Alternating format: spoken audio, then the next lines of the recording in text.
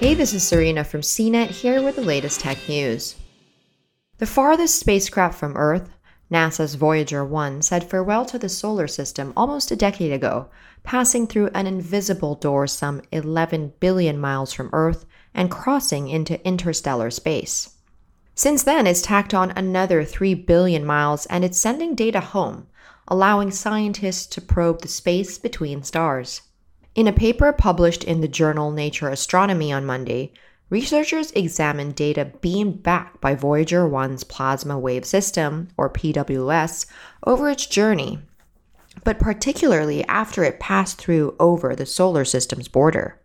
The border is a messy edge where the sun's influence disappears and the interstellar medium begins. The medium is typically characterized as empty, desolate, and dark, but the PWS on Voyager 1 has detected a low, constant pattering against its detector, space raindrops gently falling on a window. Those drops signify plasma waves, or interstellar gas, is constant company for the spacecraft.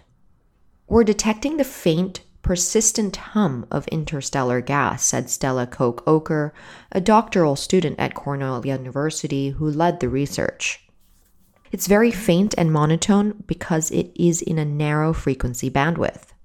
For almost 1 billion miles, Voyager 1 could hear the monotone drone, and the research believe these weak plasma waves are distinct from other detections made in the vast nothingness of interstellar space.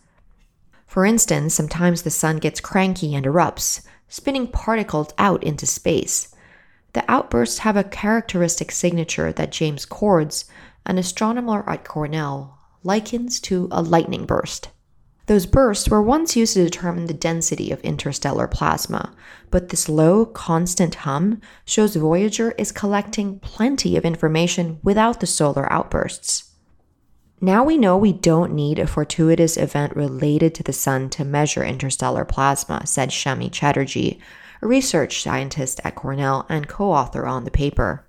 Future missions to interstellar space would help clarify what's happening out there, and NASA has plans for such a mission, feasibly in the 2030s. Voyager 1 has a sister probe, Voyager 2, which is traveling out of the solar system in a different direction. In 2020, while upgrades were being made to one of the Deep Space Network's communication dishes, Voyager 2 wandered space alone. In November, we pinged the spacecraft for the first time in 8 months. And fortunately, it pinged back a hello. The pair were launched in August and September 1977 and have been zipping away from Earth ever since. Voyager 2 left the solar system in 2018 at a completely different point to Voyager 1. The crossing enabled researchers to further probe the heliosphere, the giant protective bubble of solar wind that encapsulates the solar system. For more of the latest tech news, visit cnet.com.